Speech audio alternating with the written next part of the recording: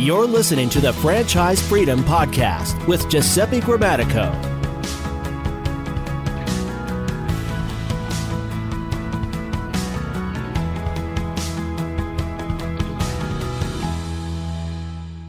Welcome to the Franchise Freedom Podcast. I'm your host, Giuseppe Grammatico, your franchise guide, the show where we help corporate executives experience time and financial freedom via franchising. Thanks for joining us today. Today is actually one that we came up with the title as well as just a subject for the episode right prior to recording here, as I was just top of mind as I had this conversation earlier this week. And the title of today's show is Franchise Resales and What You Need to Know.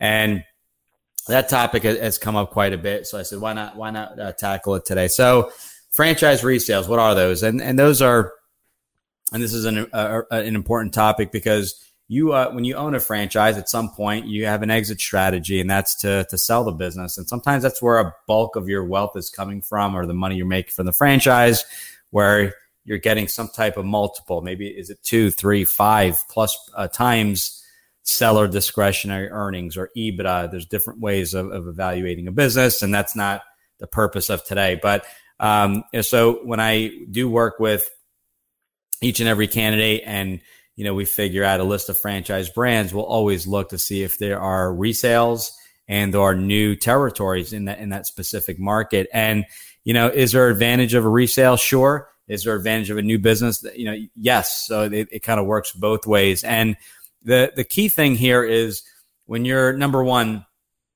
what we've seen, maybe I'll take a step back. What we see is that when someone buys a franchise and decides to sell, usually it's recommended that they go and sell to maybe a neighboring franchisee, because that is going to save them some money, not having to pay essentially a broker fee. There may be a transfer fee, less training involved because they know the business. So if they're in a restoration business looking to expand, they don't need to necessarily go back to training. They're essentially buying that business, that territory, that book of business, and continuing the relationship with the franchisor. It may be an exit strategy. It may be an acquisition strategy where you're looking to grow your business and buying the surrounding franchisees. So, but the key to note is when you are looking at a resale, so now you are in the buyer seat, right? And you're looking, well, do I want to buy a resale or a new franchise? Which is better, or which route do you recommend? And so number one is you don't have to choose one or the other. You can do both. You can buy someone's business as well as a new franchise and kind of combine those together via your LLC, S Corp, or C Corporation. But when you're doing the due diligence, you're doing two sets of due diligence. You're doing due diligence in the franchisor itself, because that is the long-term relationship is with the franchisor.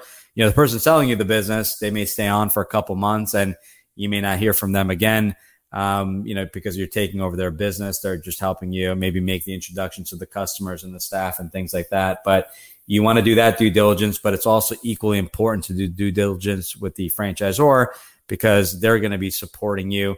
The royalty is going to be going to them. They're going to be doing training and support. If you have any questions, they're going to be your go-to. So you're really essentially doing due diligence on both. And, I talked about this in some previous shows, but is there advantage of a resale? There could be. And that advantage is that you have a book of business. You have income coming in day one. You have a staff and everyone already in place. You may already have the vehicles and the equipment there. But, as part of that due diligence process, you want to know exactly why that franchisee is selling the business. And not only why are they selling it, but doing your own internal investigation and looking at reviews on, the various websites that provide. I won't go through each one, but various websites, not just one, and look at the reviews, making sure customers are happy and you're not just getting complaint after complaint. You want to make sure that it's not going to be damage control where you're going to go back and have to fix relationships with customers, let them know there's new management, new owners in place, and having to kind of right the wrongs if that's what happened in the past, and fixing some jobs that maybe either weren't finished or needed repairs and things like that. So you want to make sure you're prepared into what you're getting and have the attorneys make sure to draft an agreement to kind of put some safeguards in there for yourself. So a new franchise, you're starting from scratch. The validation, you'll be getting a chance to speak with existing franchisees to get their feedback, but you're going to be hiring your staff. You may have a different process. You may have people already in place that you want to hire. Customers, well, you won't have any because you're going to be starting from scratch. So, but usually the investment will come in less. So the advantage is that you'll save some money and start it on the right foot and not have to go back and do the due diligence of another business. But in some cases, you have a brand that is more established, and that brand has less openings or availability with their franchise. The next territory may be 2 hours from where you currently live, and you come across a resale, which happened to a family I was working with beginning of this year, and worked out great. So really, 2 sets of due diligence. You want to make sure that you get to know the franchisor well, since that's going to be the long-term relationship. You want to get a clear understanding of the current business, why they're selling. Look at reviews, talk to customers, make sure that payments weren't received as down payments for future work to get done. If that's the case, that money needs to go to you, since you're going to be finishing off that work. And you want to make sure, as far as the business goes, if it is a more robust business, that the market isn't oversaturated as well. If the average franchisee is doing X per territory and you're at that point and exceeding, how much more market share is there? Is that franchise, that resale really kind of at capacity? So is it worth buying and maybe adding a new territory that you can continue that expansion? So things to think about in the resale process. I have people that just look for resales, and then when I show them some resales, or maybe there aren't any resales, because we do tend to see less and less because franchisees are buying from one another. They're shocked that, okay, well, if I go the new franchise route, new territory, how quickly they can get up and running. And as I mentioned in the last episode, we've seen home service brands, brands that don't require brick and mortar or an office, up and running in 30 to 90 days, which is crazy, right? You go to training, you are up and running, not just like, okay, I'm ready to get going, but in many cases that marketing engine has already been turned on for you. So you could potentially be, set up with sales appointments to be going out on day one as you're in training, and the marketing is set up and the calendars are opened up, knowing exactly when you're back in the office or, back home. So some advantages there, not against resales. It's really kind of, okay, what are my options in the territory that I'm looking at? Is there an advantage of that resale? What kind of premium are they asking for? Because if there is money coming in and the business is profitable, then it's going to be coming in more as far as a total cost than a brand new franchise. Pre-approvals, we've got this question as well. When you look at a resale or new franchise and you are looking at, just say an SBA loan, you need to get 2 pre-approvals. One is going to be for the resale, and then the other is going to be for the new franchise. So keep that in mind. Not a big deal. There's usually no cost or hard credit check for that. It's a simple check and a quick approval, typically within I think it's 24 to 48 hours, and there's usually no cost for the pre-approval, and then there's a cost if you decide to move forward. So things to think about. What else on resales? You want to make sure to interview the staff, making sure that they're a good fit for the culture of the business. Obviously, you want to get feedback. You want to talk to them, meet with them, see if they're happy, with their role in the position. You want to check the state of everything, state of the vehicles, state of the equipment, if that's included in the deal, and if there's if that's included in the franchise. If it's a coaching business, obviously going to be less moving parts, but you want to look at also the potential to make money. So if you are in a business that, we'll see what kind of business, the coatings business, a business that restores the vinyl siding and soffits and gutters, as well as the roofing. If you have, a couple hundred customers that you've serviced, and now you're offering, which is one particular brand offers, a cabinet resurfacing and refacing via this, proprietary technology. You have the ability now to potentially upsell 200 customers that you've done work for in the exterior of their home to do their cabinets. So, that won't be necessarily reflected in the financials, but when you look at the customer list of what you're getting, and you go down the list, you maybe call some, you find that they're happy. That's an easy list. I call it more of the lower hanging fruit, where you have 200 people you can go to and potentially upsell your cabinet services. So it's a good 1-2 punch. It's an introduction, to the new owner, as well as finding out and seeing if they would be interested in other services. So resales, there's definitely a place for that if you could find them.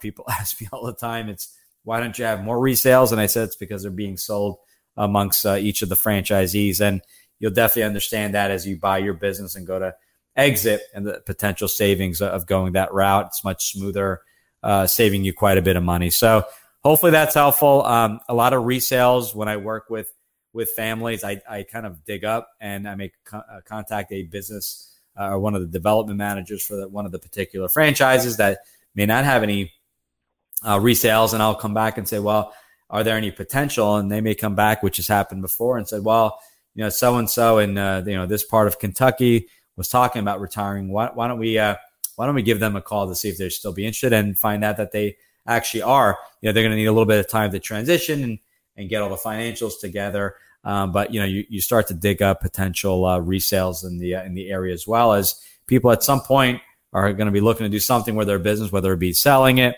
pass it down to those previous generations. Maybe it's their children, their grandchildren, but there's some type of exit.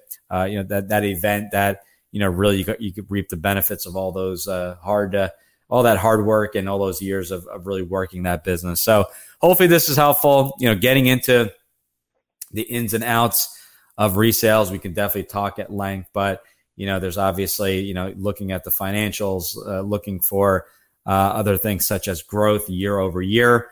And also, the involvement of the owner. If the owner is working 40 to 50 hours a week, and you are looking to own that business, reap the benefit of that profitability of the business, but not be involved that much, maybe involved 10 or 20 hours a week, you're going to need to figure out the added cost of a general manager, which can affect the overall valuation and the multiple in that business. We had an awesome show with David C. Barnett.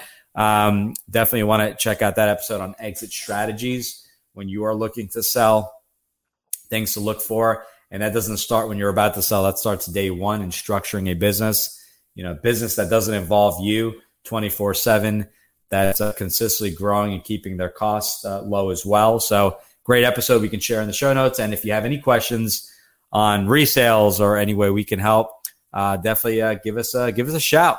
Go to the website, ggthefranchiseguide.com. Hopefully by the time this episode airs, we'll have the new version of the site. We've made some changes, made it really just much easier to navigate. A lot of the assets there, the book, the workshop, the podcast.